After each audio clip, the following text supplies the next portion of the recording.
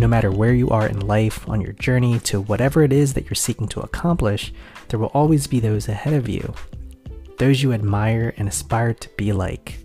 There will always be someone on the next rung. They're the blueprint. Mirror what they did to get to where they are. Learn from everything they did to get there. As the saying goes, great artists steal from many different sources. Do that. Put your own unique spin on it. Slowly, you're going to start to find your voice. Keep going. Push through the resistance to create. No matter what, create. Every single day.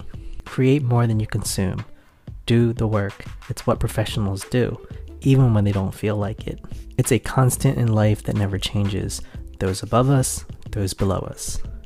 Learn from those above you. And when you get to a place that you feel confident in your own abilities, start teaching others. Lead by example. It's all you can do. You can't tell them where they need to go, but you can help to guide them. You can inspire them. You can give them the resources and the tools that they need to get there themselves. And so the question is, what will you do on the next rung? That's it for this podcast, Past Potential with Koi. Thank you as always for listening, and I'll catch you on the next one. Peace.